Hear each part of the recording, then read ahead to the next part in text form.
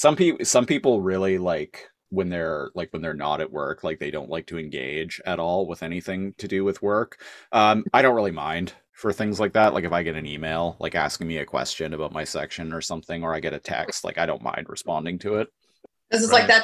that's your fort, that's your castle, that's your area. In a way, like it kind of makes me feel like semi-important to an extent. I do nothing unless it makes me feel good about myself. Kidding. That's right. That's right. You think I'd be working there unless I had power? Too much energy. Hooray! You're Silverbolt.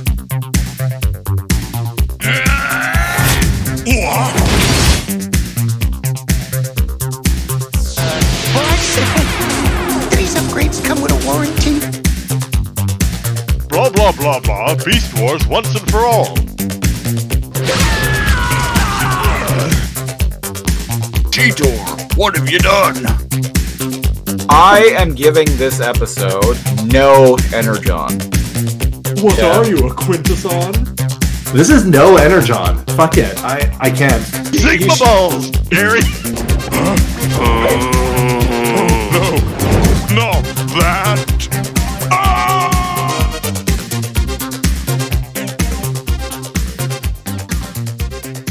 Good evening, Maximals. Welcome to episode 69 of Too Much Energon, the Lasercomb podcast where we talk about Beast Wars shit and talk shit about Beast Wars. Coming to you live from a mysterious floating mountain somewhere on planet Energon, I'm The Siege, one of your hosts.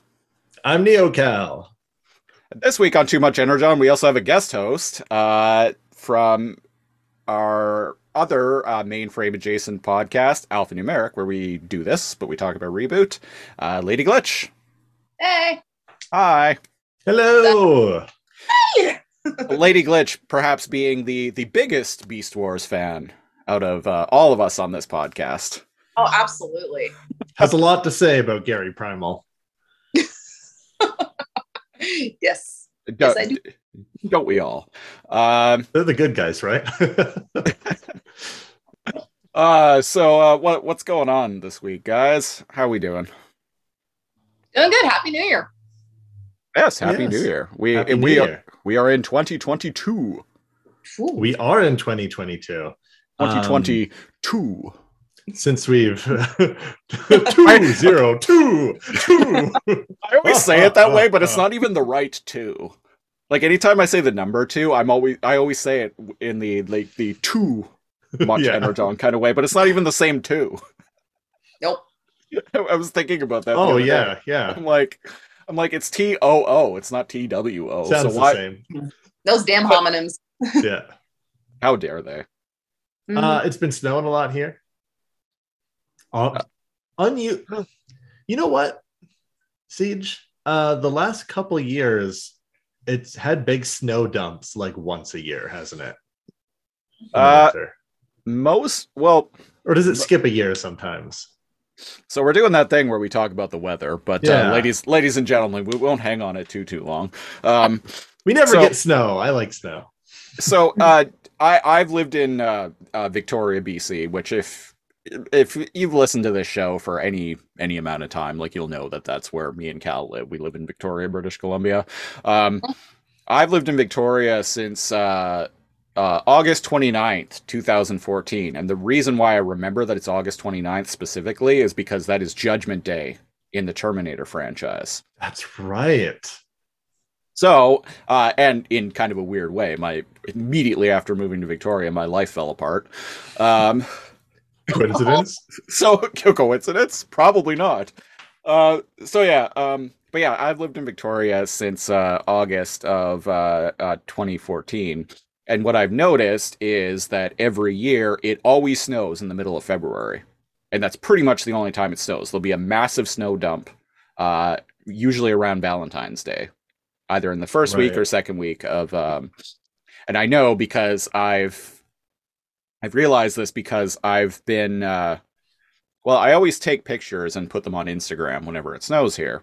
And for like I think like 3 years in a row, I was over on the mainland in Vancouver, like going to an event. Like in 2020, just before the pandemic hit, I went to Fan Expo, and I also went to WWE SmackDown, and like I went to Fan Expo like the previous year, and I was over on the mainland in the same time of year, like the year prior, I think for another WWE event.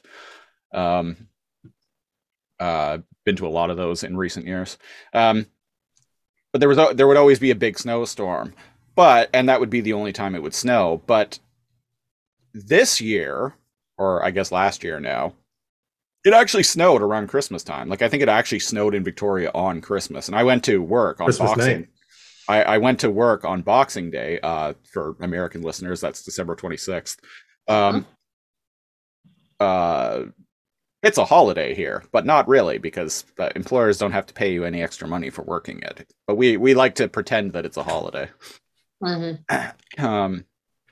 But it weirdly it snowed like on Christmas Day here and the day after Christmas. But so kind of breaking tradition a little bit.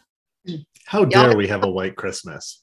Right? Y'all got that Hallmark movie moment with your white Christmas. And it snowed down there too. Wait, no? In some areas. In the PNW, it did snow. Seattle got hit. Idaho got hit. Oregon got hit. And now just today, we had a huge front go through. We're recording on the 3rd of January. We had a huge front go through. The Mid-Atlantic just got hit with like half a foot of snow. I had a bunch of rain last night. I'm down here in Georgia, so snow doesn't exist on coastal Georgia. We just get rain and then a bunch of wind. Yet, if there's any year, it's this is the year where everything goes haywire. I'm calling it. Christopher and I have been doomsaying for a year. Do you have your bingo card set up for this year? It's going to be snow in Savannah, Georgia in 2020. No, I don't. We should get doomsday bingo cards. Yes. It's funny that you mention Hallmark Christmas moments, because actually a lot of Hallmark Christmas movies are filmed here. Really? Yeah. I saw a list on victoriabuzz.com that was like, it was like the 20 best Hallmark Christmas movies filmed in Victoria. There are so many There's so many that there's a top 20 list. There was a top 20 list. And it was a neat article too, because it told you like where you could stream them, like and what parts of Victoria they were filmed in. There was one I actually like considered watching, but I didn't. Almost. I added it to my watch list on Amazon Prime Video, which means I'll probably never watch it, but I'll always look at it and be like, oh yeah, that Hallmark Christmas movie. At least you're honest about that. We'll just wait till the next time I'm in Victoria, and then we'll watch it together. How's that? Oh, there we go. And I can point out like, oh, look at that. This scene right here, I have some memory, probably associated with dealing with a crackhead over there. Big Trouble in Little China was filmed in Victoria. Really? Yeah. It's a very little known fact, but you can recognize parts of Chinatown in the movie. Neat. I should rewatch change angles. Yeah, they just change camera angles and like go into the Chinatown is one street here in Victoria, and they make use of that street, let me tell you. I own that movie on Blu-ray, actually. Ooh. Maybe I'll fire it up after we're done talking here. There's something else I was going to bring up. Oh, speaking of crackheads, at work yesterday, I had to, we had a drunk, not a crackhead, but we had this really drunk guy who came into the store, and he ended up passing out. Walking in there yesterday. Well, I was there, but I was on shift, so I wasn't drunk yet. But he ended up passing out like right in front of the store, so I ended up having to phone the police to get them to remove him. Nice. Did he go over with like one foot and be like, hey, and like jostle him a bit? Or did you not even go near him? Or like the meter stick. the one time I I think I might have talked about this on the show, but I know I definitely called the Sick and Wrong podcast, a podcast that I'm a big fan of, whose shirt I'm actually I've- wearing right now. I've listened to the story like 3 times. Yeah, I don't know if I mentioned it on the show, but this a few months back, I was doing door guard duty at my work, and across the street there was this crackhead who was completely unresponsive, and a couple of other crackheads were trying to wake him up, and eventually like one of them started like kicking him, and they fucking like robbed him when he wasn't waking up. I remember you talking about this. Yes. Yeah. Yeah, Oh, yeah, we briefly sometime last year. Yeah. Yeah, it was quite amusing to watch. But no, it wasn't anything quite so funny or memorable yesterday.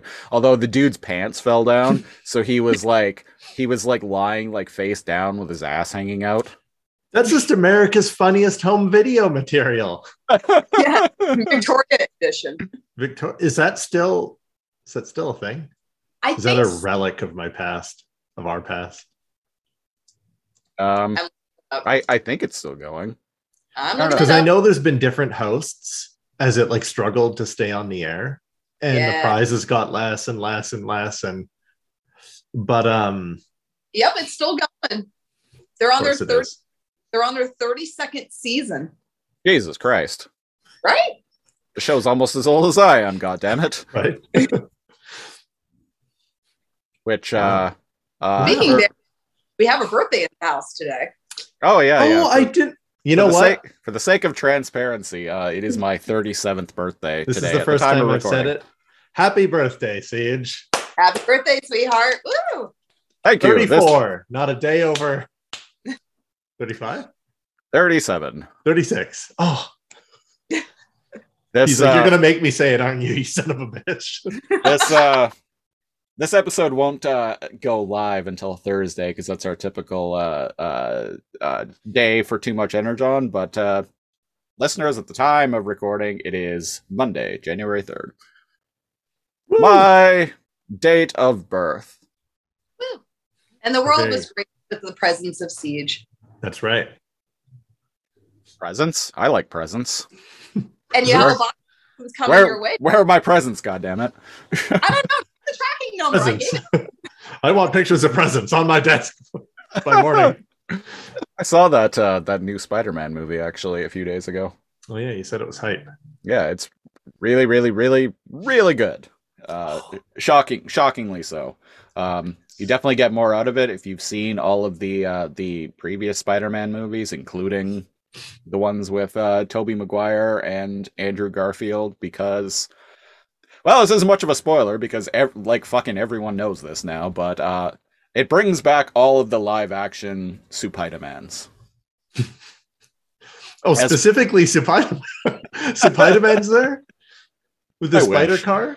I wish that'd be great. That would have been the icing on the cake for you Yeah, if like Japanese Spider-Man was there.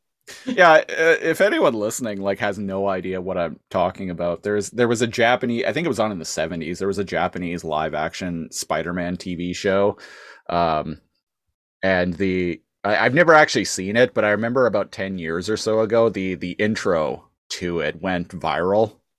Right. And I remember like latching onto it and thinking it's hilarious. But in the intro, like it's got the way the voiceover guy, like he's like singing along and he says the name Spider-Man, but it's like the way he says it sounds kind of like Spider-Man. Yeah. And like And it's even very super what's the term? Super Sentai. Super Sentai. In that, you know, he's He's- got a car. He rides around on a motorcycle. He straight up has a Megazord. yeah. So yeah, since that went viral like 10 years ago, anything Spider-Man related, I always just refer to as Spider-Man. Maybe if there's ever what was the animated one with Miles? Spider-Man Into the Spider-Verse. Into the Spider-Verse. If there's ever a number 2, it would be nice if they included Spider-Man. Yeah. Well, there is another Into the Spider-Verse cartoon coming. I think it's called So we can hope. yeah, Into the Across the Spider-Verse or something. I don't know.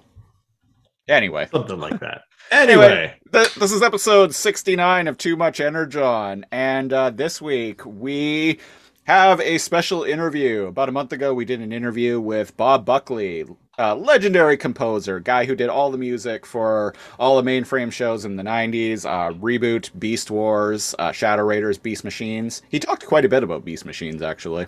Yeah, he really dug that project. So we did an interview, and that's why Lady Glitch is here with us, because we all did an interview with him.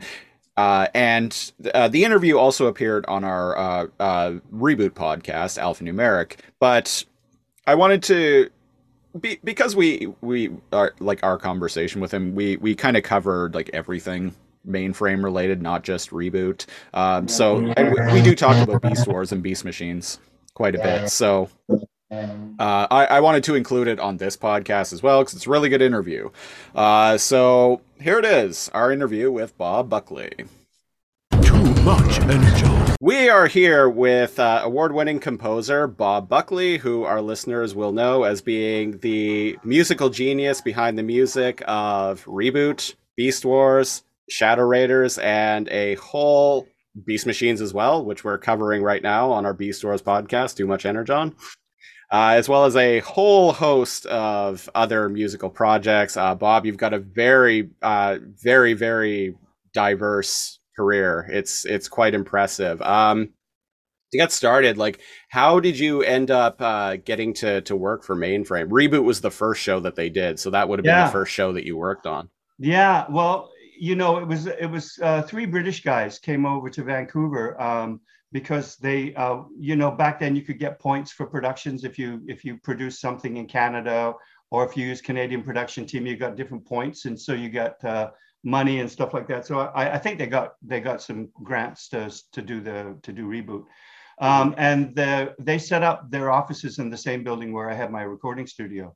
So I heard, down the hallway that they were looking for a composer. And I know they were looking in England and they were looking in Los Angeles. They weren't looking in Vancouver at all.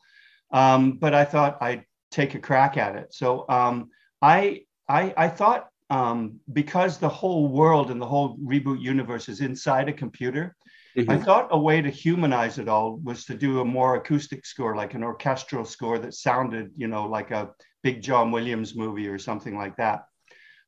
So I demoed what became the theme and what became Megabyte's theme to them. And they got a whole bunch of other composers from England and LA demoing stuff. And it turned out that all the other composers thought that what would be appropriate was an electronic score, like an electronica score with lots of, with no real instruments at all. And they liked my approach. They liked that I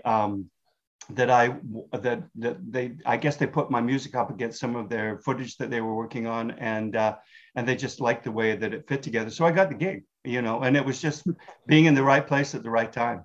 Yeah, quite literally. yeah. But we had the challenge was that and the other thing was that I was moving out of my house at the same time. And at the same time as doing the Commonwealth Games and the first episode of Reboot, I was moving.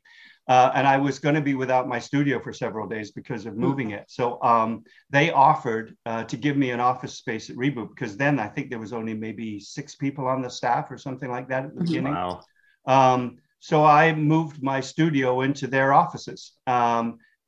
And it stayed there for several years, which is, I don't know if it's why I got all the rest of the gigs, because I just happened to be there.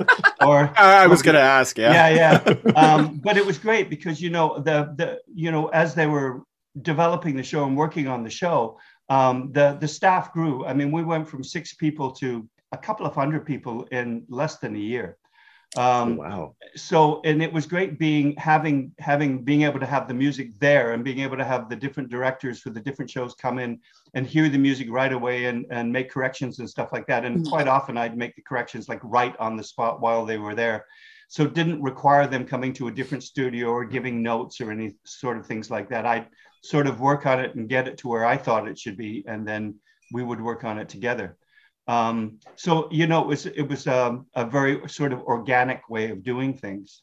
The other thing that was happening was that because Reboot was the first ever completely CGI production, so they had all sorts of things that they had to do. They actually, there was a guy named Chris Gibbons, who developed the program that would match the sound of the actors, the words of the actors, to the lips of the characters.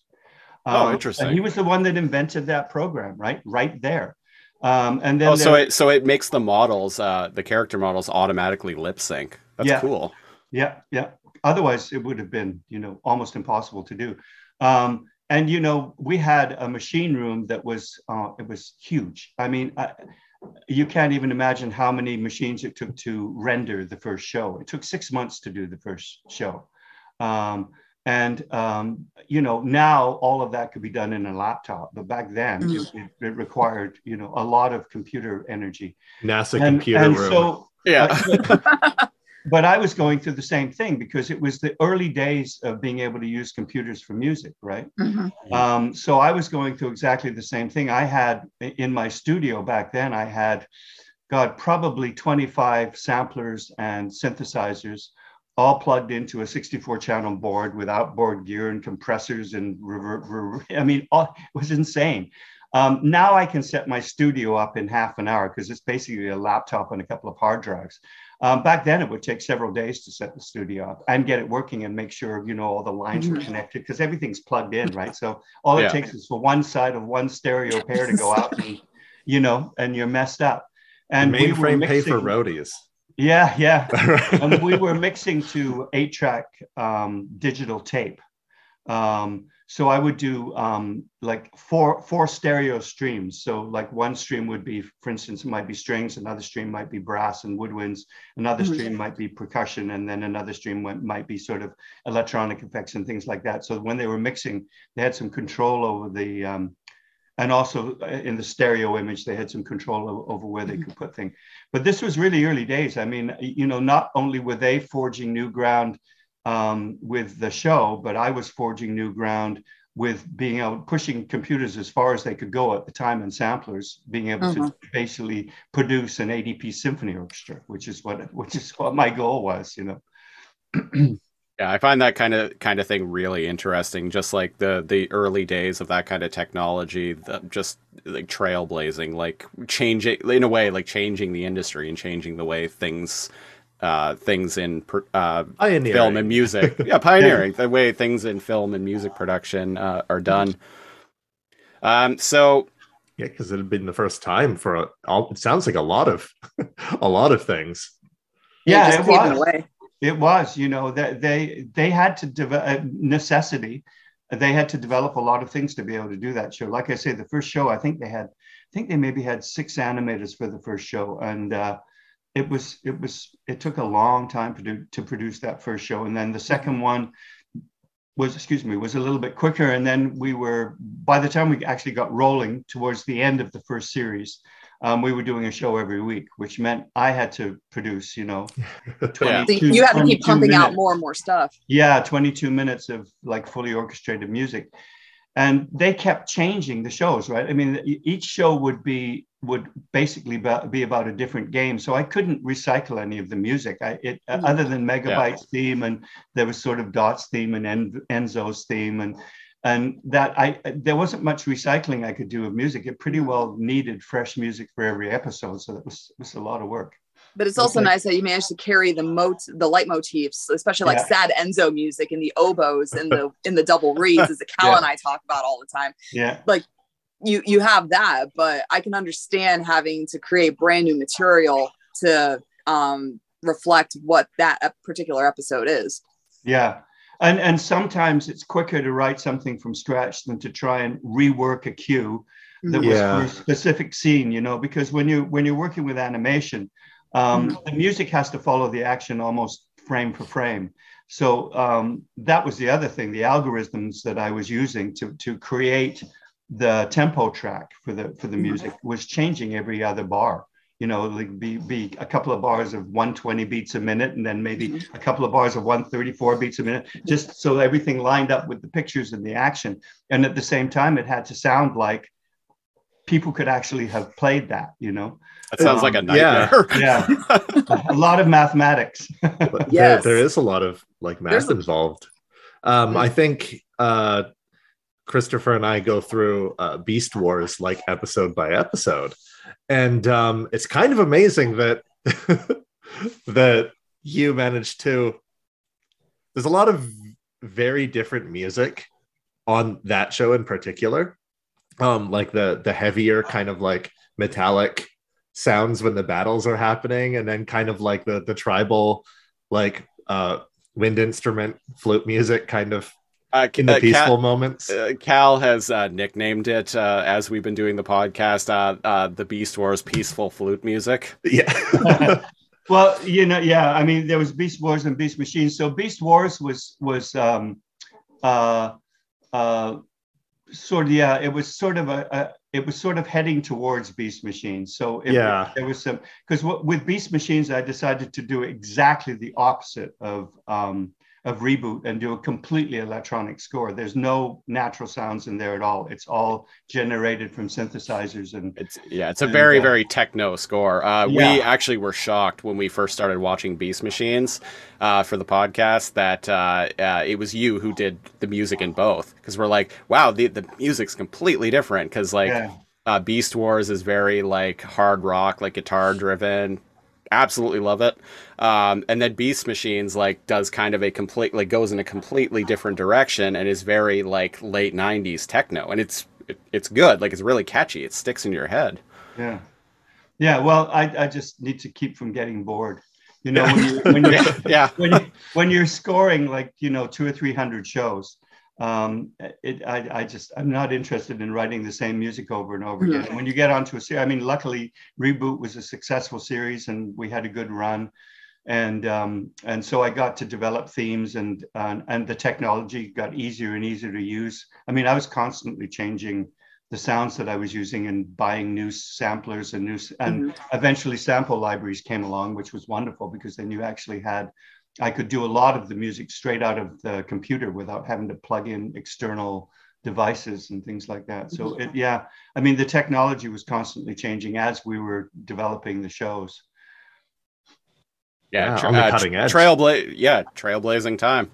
And you into season 2 especially and onward in Reboot, I find like the music even in that show just got even more and more diverse. Like in the season 2 episode Bad Bob, it's this very, very rockin' theme, like and like later on, I love that episode. That was so much fun. I think everyone does. Oh yeah, it's one of the most musically awesome episodes out of all, 4.5 seasons. Yeah. So before Reboot, I played in rock and roll bands for 20 years and toured all over the place and did all that stuff. Had really long hair, and sometimes I had an afro. Sometimes it was actually dyed purple. So I went through that whole. There's got to be pictures of you with the purple afro. Please. but the guy that I co-wrote with that was in those bands was a guy named David Sinclair, guitar player, absolutely amazing guitar player.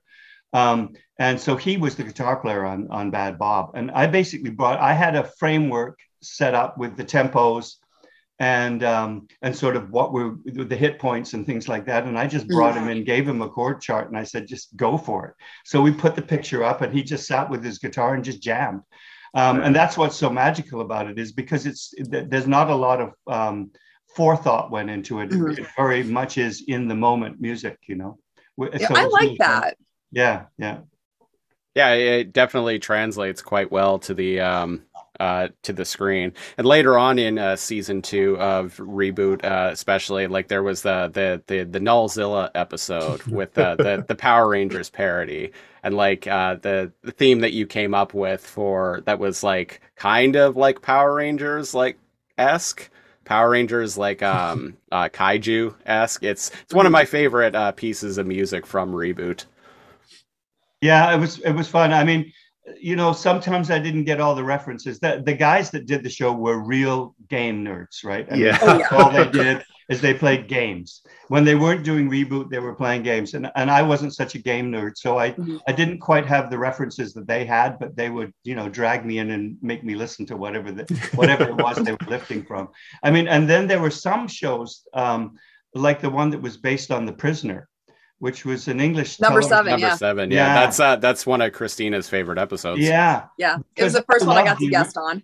Yeah, I love the original series, you know, because I'm old. But I love the original series, and that was really fun working on that, trying to sort of parody the music without sounding exactly the same and capture that mood, you know, of that show. And then there was another one where they wanted the theme. It's an old radio soap opera from England that was on in the 1950s and 60s called The Archers, and I never heard of it. And one of the English guys came in and started singing me this theme because we couldn't find it anywhere, and I can even da ba da ba da ba da ba ba da ba da da. That was the theme from The Archers. I remember him singing, and he wanted something like that, as if anyone would get it, would get that reference that was still alive. But you know, there was lots of things like that in there. There's one scene where they pan through a gravestone quite quickly, and you see R.I.P. Bob Buckley. To Mend and Defend, yes. Right, yeah. Season 3 opener. They killed me off. And you know, and that scene wasn't rendered till the end, so I only got to see a graphic of it. I never actually saw my gravestone till the final cut. Later on in season 4, you got to do the song Firewall, which is on your website. To me, it seems like it's an homage to the theme to Goldfinger, perhaps. It's sort of it's sort James of all the early James Bond themes rolled into one. That was really a lot of fun, and I got to hire some live musicians for that because it was too difficult to try and do that with samples. So I brought in a couple of French horn players and a couple of trumpet players to do that. And I think the live brass for that just really made it pop. And that's something that like electronics and synths just could not replicate. Yeah, it's true. It's true. Yeah. Yeah, no, that was really fun. That whole episode was a lot of fun. The opening of it too, because I love the original music to James Bond, not so much the latest movie. But haven't seen it yet. Yeah, it's Hans Zimmer, and you know, he's sort of writing non-music these days. It's just sort of music that I shouldn't say this on a webcast, but it's sort of music that fits in and sort of serves its purpose. But you couldn't walk away humming any of the themes. You know, like the early James Bond movies, the themes were just all over the place, and they became very iconic for the series. It's interesting that you kind of mention, you don't have the music in a lot of movies now in your head. It kind of feels like music is like a mood setter, and instead of an accompaniment to a lot of scenes in movies now, especially action scenes. Yeah, it's almost like melodies have become a dirty word, having a melody. But I have a theory. And this gets technical, but with sample libraries, like acoustic sample, orchestral sample libraries, there are certain things that they do really, really well. They don't do brass, like really big brass thing all that well. They're pretty good at woodwinds. They're pretty good at strings. They're very good at doing percussion, because percussion is just a single hit, easy to sample. Yeah. But the one thing that they do really well is like strings, like chung chung chung chung chung chung chung. That stuff, that kind of string stuff is really, really easy to sample. Sounds really effective. Gives the scene a lot of energy. But there's no melody involved in that. It's just rhythmic. So I think that because, you know, I know Hans Zimmer and guys like that are 90% of what you hear is sample libraries. They're not real players. And I think what's happening is that they're just doing things that you can do easily and effectively on a sample library, that if you had written it for actual instruments, you might have written something different. Anyway, that's my theory, and I'm sticking to it. Well, I'm gonna piggyback with that theory too, because movies themselves have fundamentally changed over well, they always do, but Oh yeah. action Very scenes, evolving medium. the cuts, like something that action scenes, and James Bond does this exceptionally well, is it cuts the video different camera angles like every 3 seconds. There's not just any sitting shots of people talking, or the single shot action cam is coming back thankfully. And I think maybe because of how the videos are being edited now, the music is like trying to match, and as a result there's no room for melody there, because the shots move so quickly. I don't know what I'm trying to sputter out here, but no, I know what you mean. I mean, it's true. There are sometimes where melody just gets in the way, and you don't want it there at all. But there are other points, especially big expansive scenes and stuff like that. Or if you've got a complicated story with a lot of characters, sometimes the music can help indicate where you are in the story and indicate the character in a subtle way. Mm-hmm. Yeah. Well, indeed, yeah. To move on to Beast Wars a little bit. In Beast Wars, you can tell where we're transitioning to. Like even if you had your eyes closed, you can tell whether we're transitioning to the maximal bass, because we get, as Cal calls it, the peaceful flute music, or if we're transitioning to the Predacon bass, we get like a more like rock driven music. So that plays into exactly what you were just saying. Yeah. No, music can be useful for that, for setting the atmosphere and setting the tone and stuff like that. In action scenes, it's a whole different thing. You know, quite often action scenes are heavily driven by sound effects. Mm-hmm. So you don't want the music to get in the way, because it's going to get turned down anyway. Mm-hmm. Yeah, makes sense. So on the subject of Beast Wars, so what you mentioned like what kind of the mandate was, or what you what your inspiration was going into composing the music for Reboot. What was your thought process going into the music for Beast Wars specifically? Beast Wars. Well, yeah, it was. It was exactly what you just described. It was sort of acoustic based flute, sort of jungle type music for the one team of people, and then for the good guys. Yeah, for the good guys. And then more electronic for the others, because they and then that became sort of more what Beast Machines became.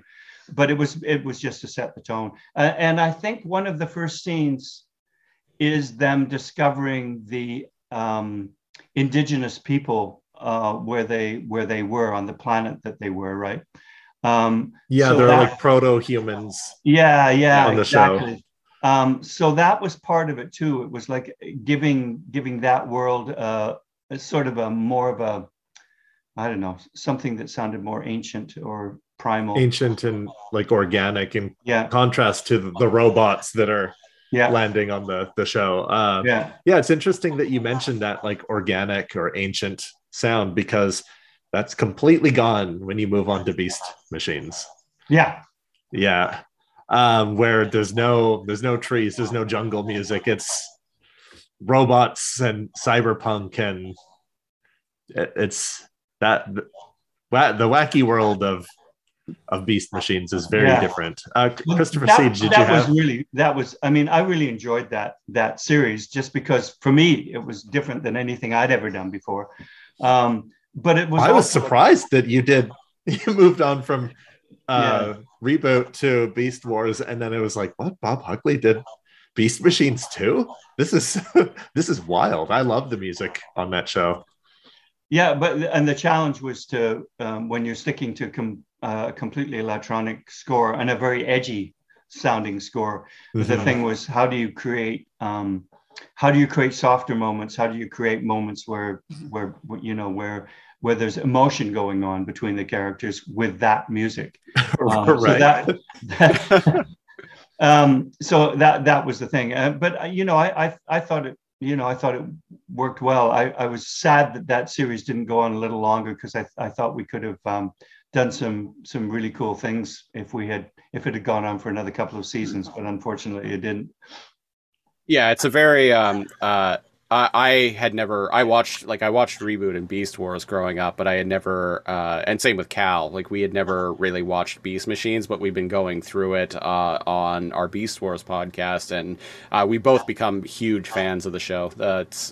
Beast Machines is great. It's a very, very, very underrated series in my opinion. And speaking of underrated series, Shadow Raiders.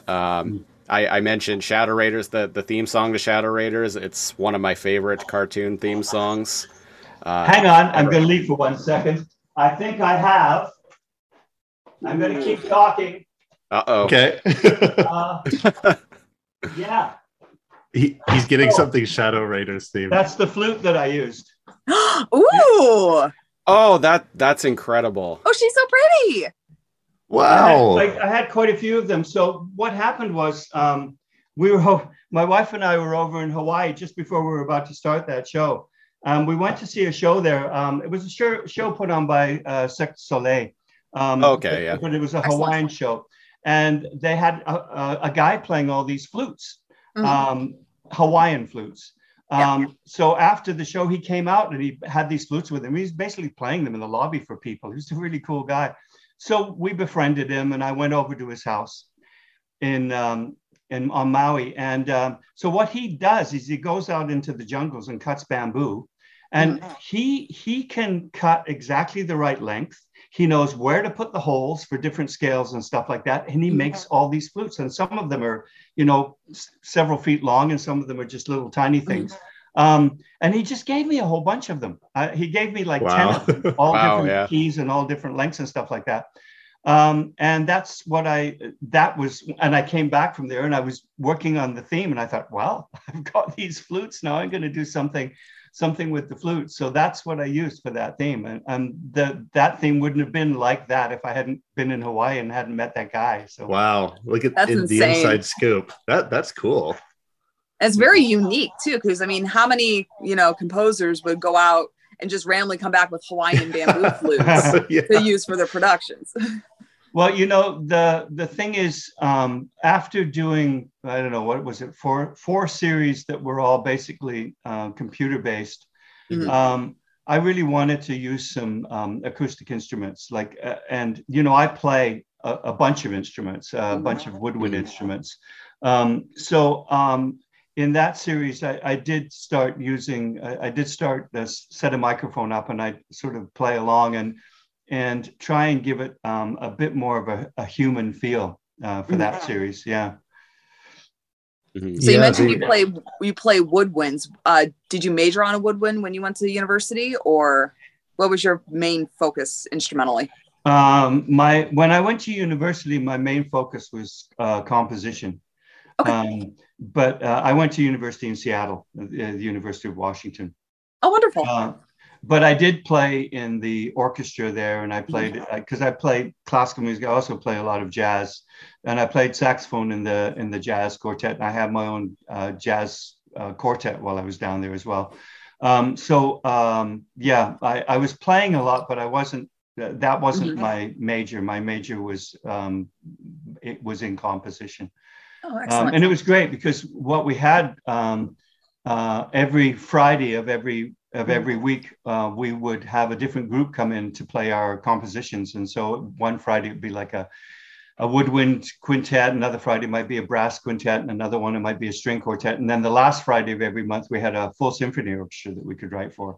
Oh, that's awesome. I shouldn't say this out loud, but I didn't attend any classes in university at all. I spent my whole time writing music, so that every Friday I'd have something ready and I could hear it played. For me, the value of being there in that institution was the being able to go to the score library and be able to study all the orchestral scores with recordings, and having musicians, really good musicians, be able to play what I was writing. So, I mean, for me, my education was much more about writing stuff and hearing it played than it was being a part of a part of it all. Yeah, There's and so you were much- just there to have those people at your I disposal. was there and all to this use, material. to use the facilities, basically. Yeah. This is so much more practical education as opposed to academic. There were quite a few people when I went to university that did the exact same thing. They're like, we're not in it for like the academic classes that we have to take, because they often skip those, but you can see them every day in ensembles. I majored on saxophone performance in undergrad, and I picked up percussion when I got to grad school. So right there with you. Yeah. Well, you know, and it's great. The thing in universities is you've got students in there that are doing their masters and doctors on performance. So you've got some really good players. It would be, I mean, for me to go out and approach the Vancouver Symphony Orchestra and say, hey, can you play one of my pieces so I can hear it? It's not going to happen. It's, you know, they're just too busy and it would be too expensive. So university is the place to do that for sure. Definitely, especially when That's you're a good working with point. undergrads that need that experience. Like you got your intro, you got your arranging classes, and you're making simple little melodies for, you know, 3 or 4 different instruments. And it's like, hey, go play this. Let's see how it sounds. What do I need to fix? And just rinse and repeat. Yeah, instant feedback. Yeah, I was unaware that that your studio was like with Mainframe, and that makes so much sense because so many shows, man, those really stand out. The computer animated shows for Mainframe Studios, but the music too. And now that you like mentioned, hey, you had that live feedback that you could go like back and forth and, oh, well, how about this? And it makes so much sense that kind of like fell together, because like you said, when you're in person and you're doing it live and you can change things as you're going, it's way different than if you were like down in LA and there needs to be a back and forth and there are time delays and maybe they don't get back to you until days later. I think you can definitely see that in the work. Yeah, it's just so much easier because, you know, I can correct something or change something, you know, right where while they're sitting there. Yeah. And we can get it the way that we both want it to be. Whereas if you're doing a back and forth, it's never that. It's No. Because you're trying to describe music in words, which is, you know, very difficult. I mean, I was working on one project. Good point. I had the director. I was doing a playback for him, and this was a long distance playback, and I was doing the playback for him, and he said, you know, I want that scene to be more orange. And I'm trying to figure out what he means. And there's a lot of that, you know, when you have people trying to describe what they want to hear, but the only terms of reference they have are words like orange, or I want it to be more edgy. So what does that exactly mean? Because when I hear edgy, I hear guitars turned up to 10, but that's not necessarily what they mean, you know? So it's very difficult when you're dealing with language and trying to transpose for a composer to try and figure out exactly what it is they mean. And you can go back and forth a whole bunch of times before you get it right. But if they're sitting right there and you're going, well, how about this? They're going, how about this radio play? And then he hums it for you. It's like especially... you think. Go ahead, Christopher. Oh, I was just going to comment. It's especially got to be hard to like trying to have those conversations with people who themselves aren't musicians or composers. Yeah. I like the orange. Everybody thinks they're a composer when they're directing music, and you know, so you have to sort of go along with that too. And some of them are musicians, some of the directors. We had some very good directors on those shows. Really, I gotta know what orange was. Did you ever find that out, or is it like a mystery lost in time? It was, yeah. I think what is it? Something wrapped in a conundrum. What is that saying? An enigma wrapped in a mystery wrapped in a conundrum. Yeah, I think it's funny how people try to put very vague words into what they're trying to say and have it associate with musical terminology. Like you think edgy means, you know, guitars turned up to 10. I perceive it as a lot of just dissonance and clashy chords and things that make you cringe. Yeah. So. And it could be that too. It could be any one of those things. Exactly. Yeah. Yeah, it's all subjective, right? Music is completely like instrumental music is completely abstract. I mean, there's no way really to describe it in words. I mean, you can sort of come close. You can say what emotion it makes you feel when you listen to a piece of music. You may feel an emotion, but everybody that's listening to it may have a different emotion. So it's very abstract, and that's what's, I think, makes it so useful to have musical scores and shows, is that you can create sort of this abstract soundtrack that sometimes can be right along with the story and support the story, and sometimes it can be in opposition to the story, and it can be equally effective. I mean, I've scored fight scenes, for instance, with very up-tempo percussive music for the fight scene, but I've also scored them with just a choir singing chords, you know, very slow in the background, and it does a whole other thing. The fight scene takes on a whole sort of sinisterness to it when in the background you don't have all this all that stuff, but something just very ethereal and dark in the background, like that something sort of bad is signals going that to something happen. really nasty is going to happen. Yeah, You know, so it can work on a whole bunch of different ways. Music can do a lot of interesting things, and one of the things that's fun to do, and I've done it with directors before, is I'll do a scene and I'll score it, and then I'll play a couple of other completely different kinds of music against that scene, and you can see how the actual scene changes depending on what you've got, you know, what you've got in the background as far as music's concerned. So it can have a huge impact on a very subtle level sometimes. Yeah, I'm a big believer that music tells a story, and it tells a story. Often, like, to me anyway, like, oftentimes it'll tell a story, its own story, completely independent of what it's accompanying. Like, if it has lyrics, like, the music itself will tell me a different story than the lyrics that I'm hearing, or even sometimes, like, if it's accompanying a show, what I'm seeing on screen. Music always tells me, like, its own story. I'm a big believer in that. Music is universal communication. So even when you're not watching it on a screen, you can still hear that melody, hear those earworms, and it takes you back to what you've seen, but you don't need that visual. Yeah. And I will say that as someone who grew up watching all of those shows, they wouldn't have been the same without your music. Your music's very iconic in those shows. Well, thank you. I mean, you know, it's a huge chunk out of my life doing those shows. You know, it's like 14, 18-hour days, because it was one person trying to keep up with 200 animators. So it was, I didn't have, for about 5 years, it was like on. I was never off. I was never not doing that.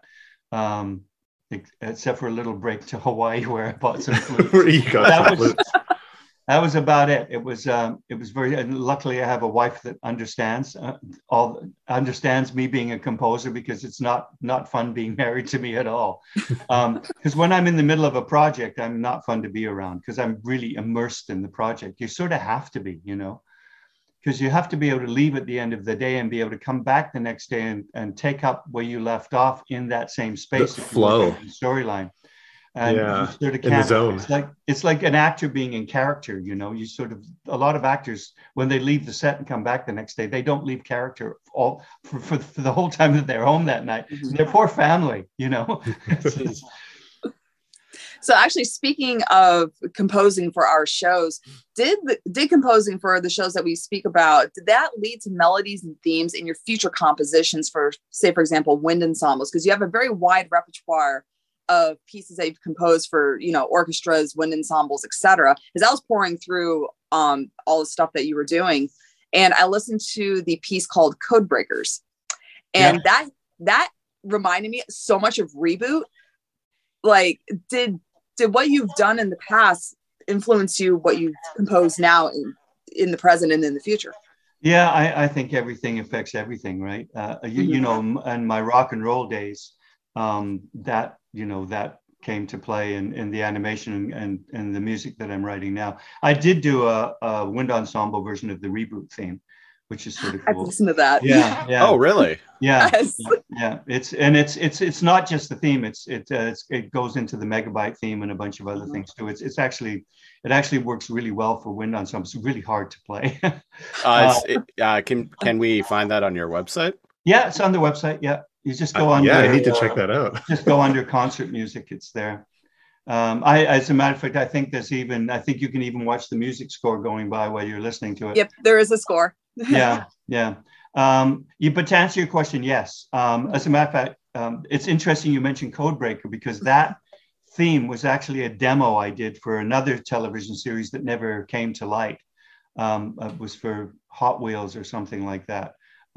So I did demo that for a show, and it never happened. So I took basically the essence of that and made it into a wind piece. Yeah. So yeah, everything informs everything.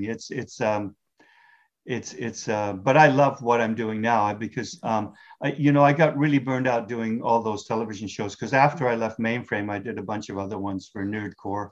And the amount of money that was available became less and less, and the amount of work for each show became more and more. For Reboot, I'll say how much I got paid, because this is sort of interesting. For Reboot, I got $7,500 an episode, and I did all of it, right? Right. Yeah. And I got to keep a portion of the publishing, which is good, because it was a show that was shown all over the world. So it actually I got an income from it for a few years afterwards. By the time we got to Beast Machines, I was getting $3,000 an episode, so less than half. So it went down. Yep. And less than half for what amounted to more work. And by the time I left Mainframe and got onto the other series with Nerdcore, it was down to $2,500 a show.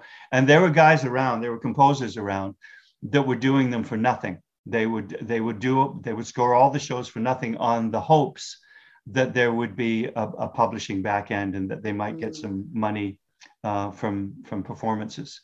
Getting paid with exposure. Yeah, yeah. So it got. I thought that what I was being paid for Reboot was reasonable, and I thought that I got a good deal on that. But towards the end, I was working even harder for the other series and not getting paid as much, and the cost of living was going up. And living in Vancouver it doesn't get any cheaper. It's crazy here. So I just got burned out, and I thought it's not worth it. I was offered another series, and I thought, another 2 years of this for almost no money. I'm going to move on and do something else. Oh, absolutely. You have to make that decision. Plus, I got bored. Yeah. Right. After you do mentioned 350 shows or whatever it is, it's sort of, okay, I've done that. It's time to move on now. Yeah, a lot of episodes of television. Yeah, I saw you worked on Stormhawks as well, which was after my time, but I knew about it because an ex-partner of mine knew one of the creators of the show. So the name stuck out to me. We won't take up too much of your time, because we've already gone over time. We're very grateful. I just got a couple more questions. So this is kind of a broad question, but what is your favorite piece of music you did for the various Mainframe shows? Oh, geez. I don't know. I like the Reboot theme. I thought it was a really good theme. Mm-hmm. I like the theme to War Planets, or whatever you call it. It had a couple of different names. It did. I like the theme to that show a lot. There was a cue in that show where the Vizier died. Right.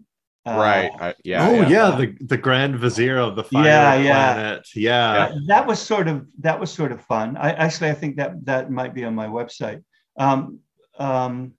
I really like the Beast Machines theme. I thought that was for the time, was quite innovative. It took me quite a while to come up with that one. But there's various cues, within Reboot that I thought was sort of neat. But geez, I don't know. It's it sort of has blurred into into obscurity for me a little bit because I've done so much more music since. What's her name? Hexadecimal's theme. I really like that one. That was really cool. Speaking of that episode, did you write the Bob and Megabyte guitar duel? Yes. Okay. Yeah, nice. but that once again was improvised, right? Mm-hmm. Yeah, and it's better for it.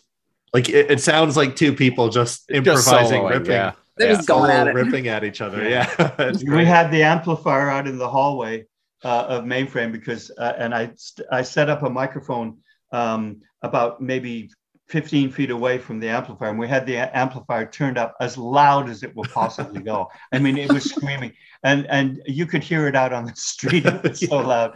And it took a while to do that, right? Because it's improvised, and it's improvised the picture. So you sort of do several takes.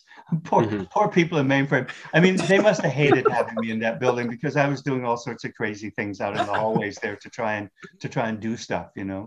Never a dull day at Mainframe. Yeah. Do either of you guys have any other questions? Okay, what's the dirt? The first question I actually had written down was the process. Can you take us through the process of composing for a TV show? But we kind of just led into it just naturally. So all my questions on that got answered. Yeah.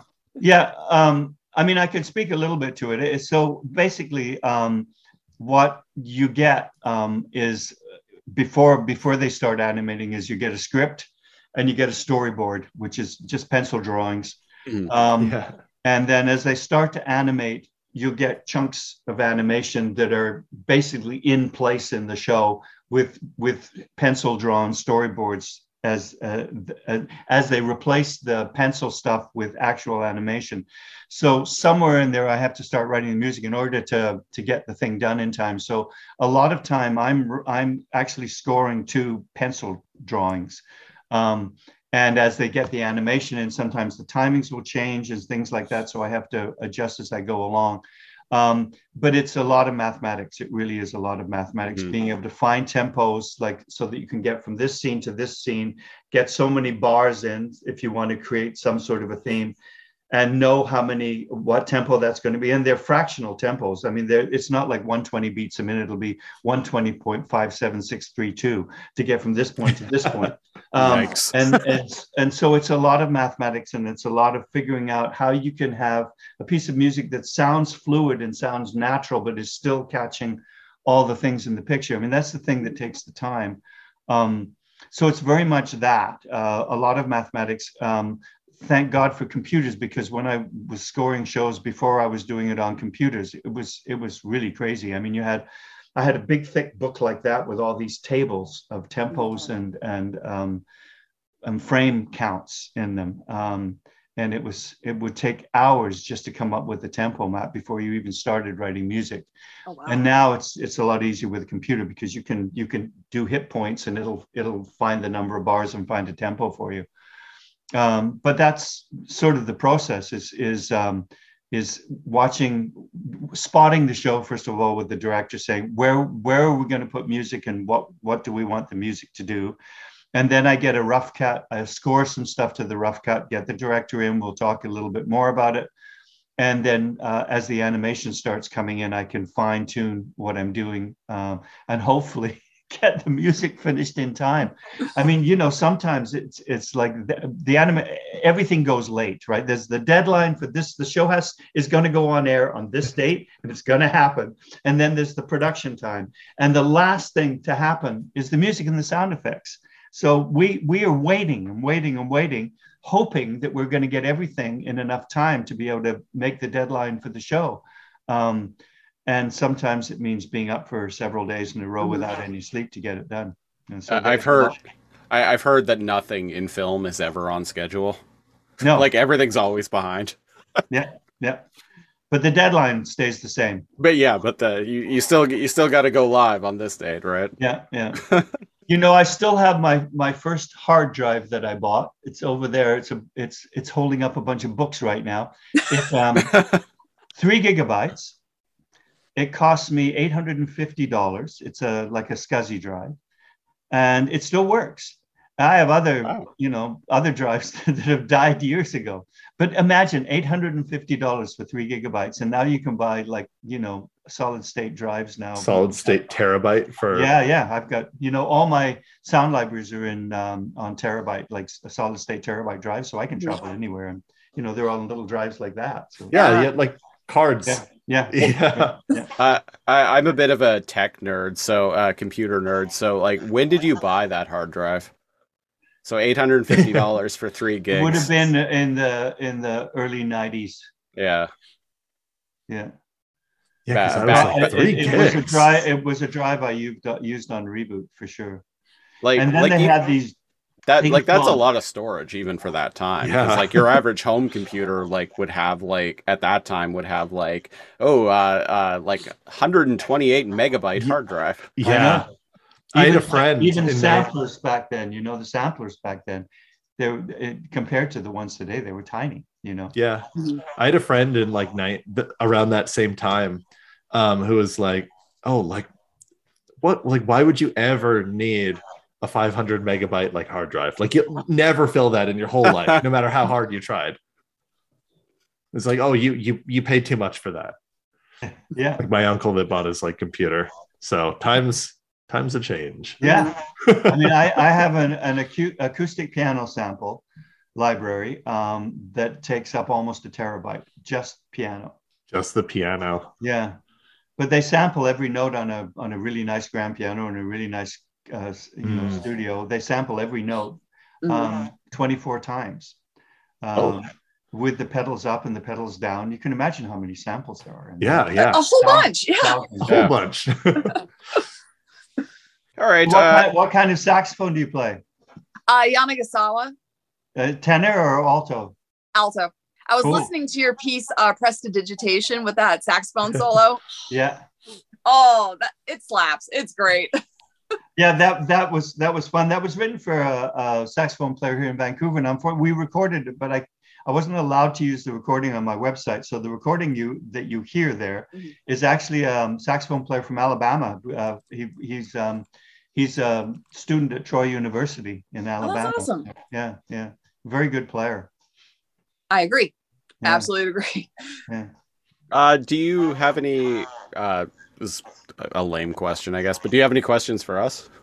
No, I mean, I love what you're doing. I mean, I love that you were the age that you were when these shows came on, and that you're still paying attention to them and listening to them, and I can ask questions about them. I think it's wonderful. It makes me feel good that there are people in the world who still like those shows. I mean, they tried relaunching Reboot, and I thought it was a disaster. Oh yeah.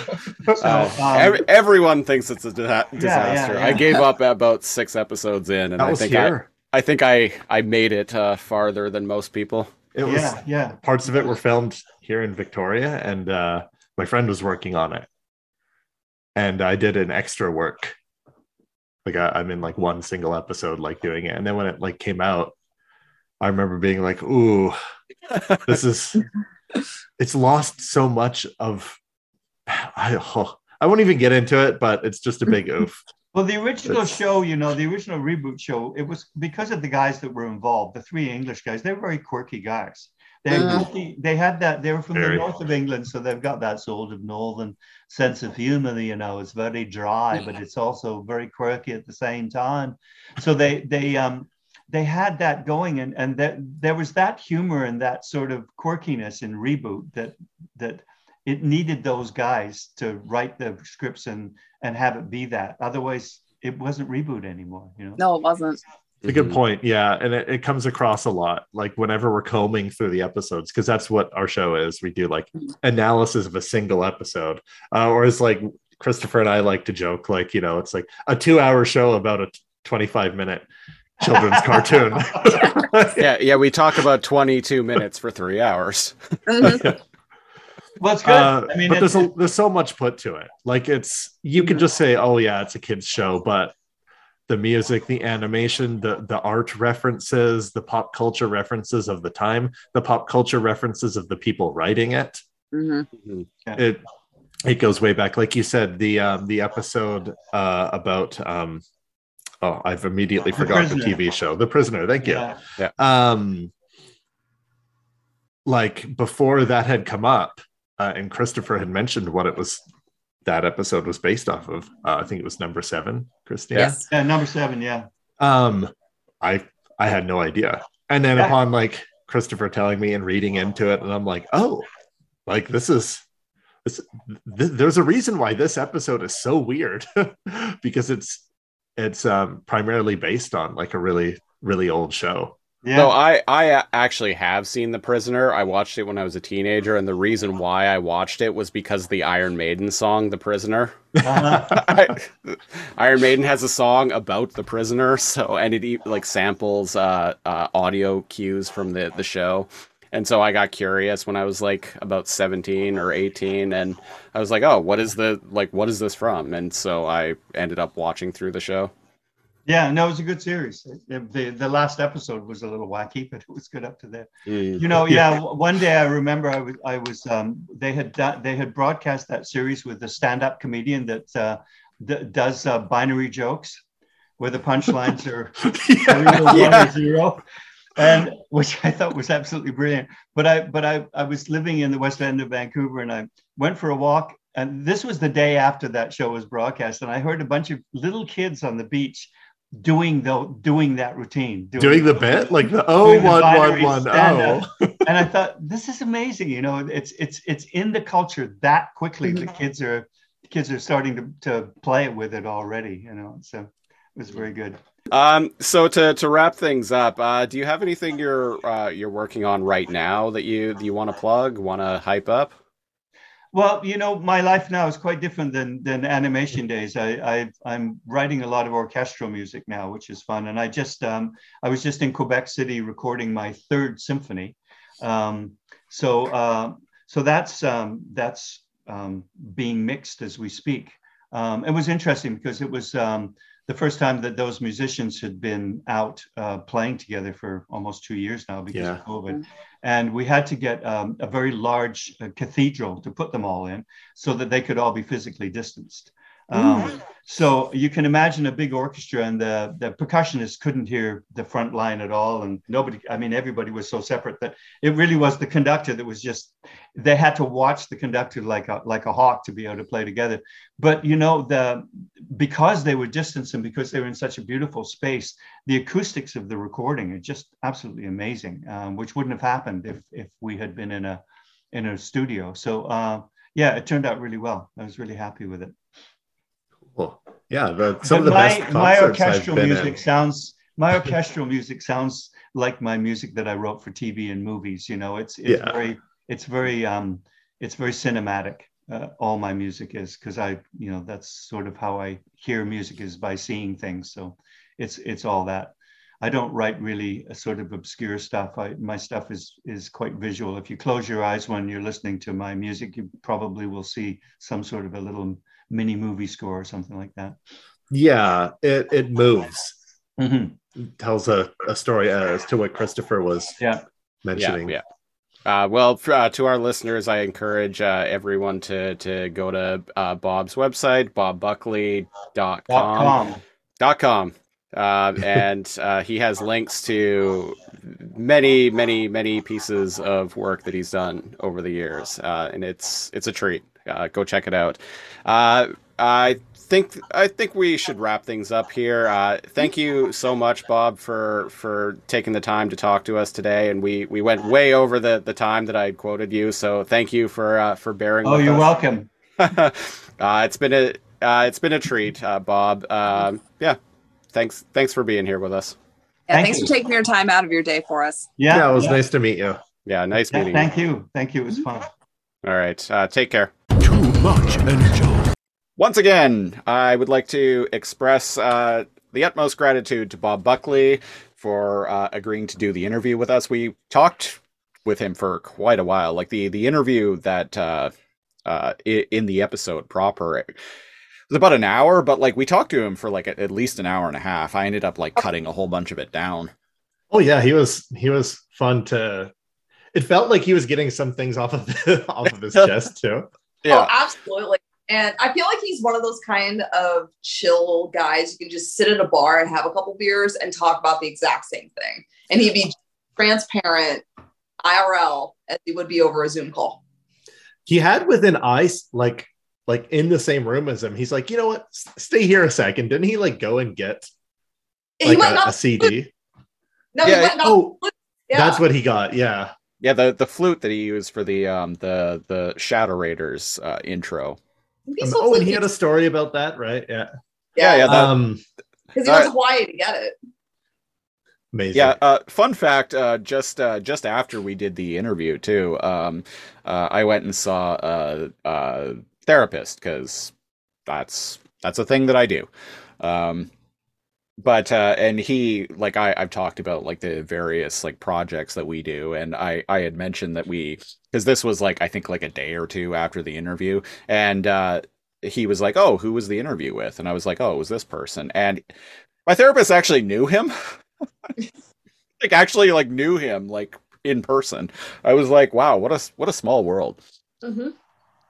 Yeah, and anybody watching this probably already knows, but he like reached out and was like, man, I worked for months on this reboot like CD, Right. and it was never released, and it irks me. Do you guys want it? And he gave us permission to upload it and share it like with the world, and boom, unreleased, unofficial reboot soundtrack. And it's amazing, like 25 years later, or however long that has been sitting like in his queue, in his archives, just waiting to be released to the world, that he finds 3 podcasters, podcasting about this shit. It's like, hey, I trust you guys to make this go out in the public. Here you go. That makes us feel official. Damn it. We are truly a legitimate journalism. Yes, truly the most. Someone even say the most legitimate journalism. Yeah, I released that onto the Lasercomb, just track by track onto the Lasercomb YouTube channel, because I was like, I'm like, well, I could put this on my OneDrive and share it, but I don't know. I felt like putting it on the YouTube channel was the best way to go about it, because then it's just always there. It's always to there. Discover. People can share the link. Yeah. And as far as I know, that is the only way to actually listen to like isolated CD quality music from Reboot. They're pretty fucking cool. Yeah. Right? I would be like, if he had like music for Beast Wars or Beast Machines kicking around, like that would just be like icing on the cake for me. We would be the foremost. We would be the foremost Beast Wars podcast. I mean, I think we already kind of are, but at this point. And that's not to knock some of the other Beast Wars podcasts out there, because there are some, and well, they are friends of the show. Oh yeah, friends of the show. We love all of you.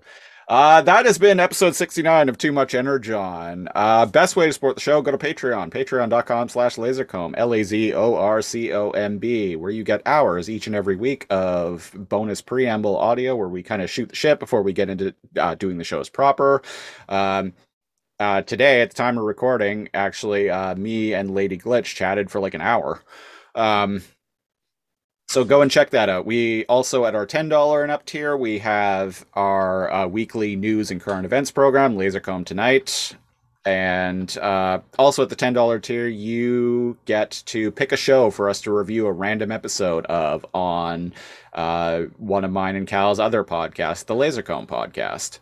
We have an entire month queued up of Patreon sponsored shows. So it's a pretty diverse pretty diverse selection of TV shows that I'm really excited to get into. Next up, the first one on the docket is going to be episode 137 of X-Files. So if you want to get in on that, go to patreon.com/lasercomb. Social media, if you want to follow me, you can do so at Lasercomb. Once again, LAZORCOMB. On Twitter, or you can follow the show proper at Too Much Energon. You guys also have Twitter, yes? Yes, we do. At Lady Glitch 1. Damn it, Cal. Sorry, that's my fault. I should have directed it to one of you in particular first. That's my bad. Lady Glitch, you have Twitter, yes? Oh, absolutely. Lady Glitch 619. And it's me too. And Cal, you also have Twitter as well. Yeah, NeoCal, Neo_KAL. You can also go to Facebook, facebook.com/lasercomb. Once again, LAZORCOMB, to kind of follow all of the shows that we do proper. I've been very bad about actually posting to it lately, but it is linked to my Instagram account, so you get to see pictures of Transformers and food and selfies and the weather. Yeah, the weather. So all of that gets uploaded to the Facebook, the Lasercomb Productions Facebook page. But I'm gonna try and be better about the posting.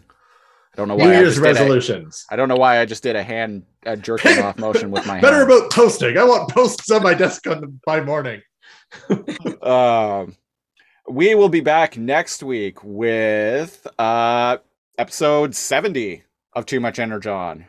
70 episodes, Cal. Can you believe it? I not only can I not believe it, I am so hyped. And I think the reason why Cal is so hyped is because we're finally going to be talking about season 2 of Beast Machine. So episode 70 of Too Much Energon is going to be about season 2, episode 1 of Beast Machines. I don't have the wiki in front of me, so I have no idea what the episode is called. But we will definitely tell you next week. And until then, I have been one of your hosts, Christopher Siege. And I'm NeoCal. And I'm Lady Glitch. And until next week, Beast Mode. Beast Mode. Beast Mode. Bye-bye. Beast Machine.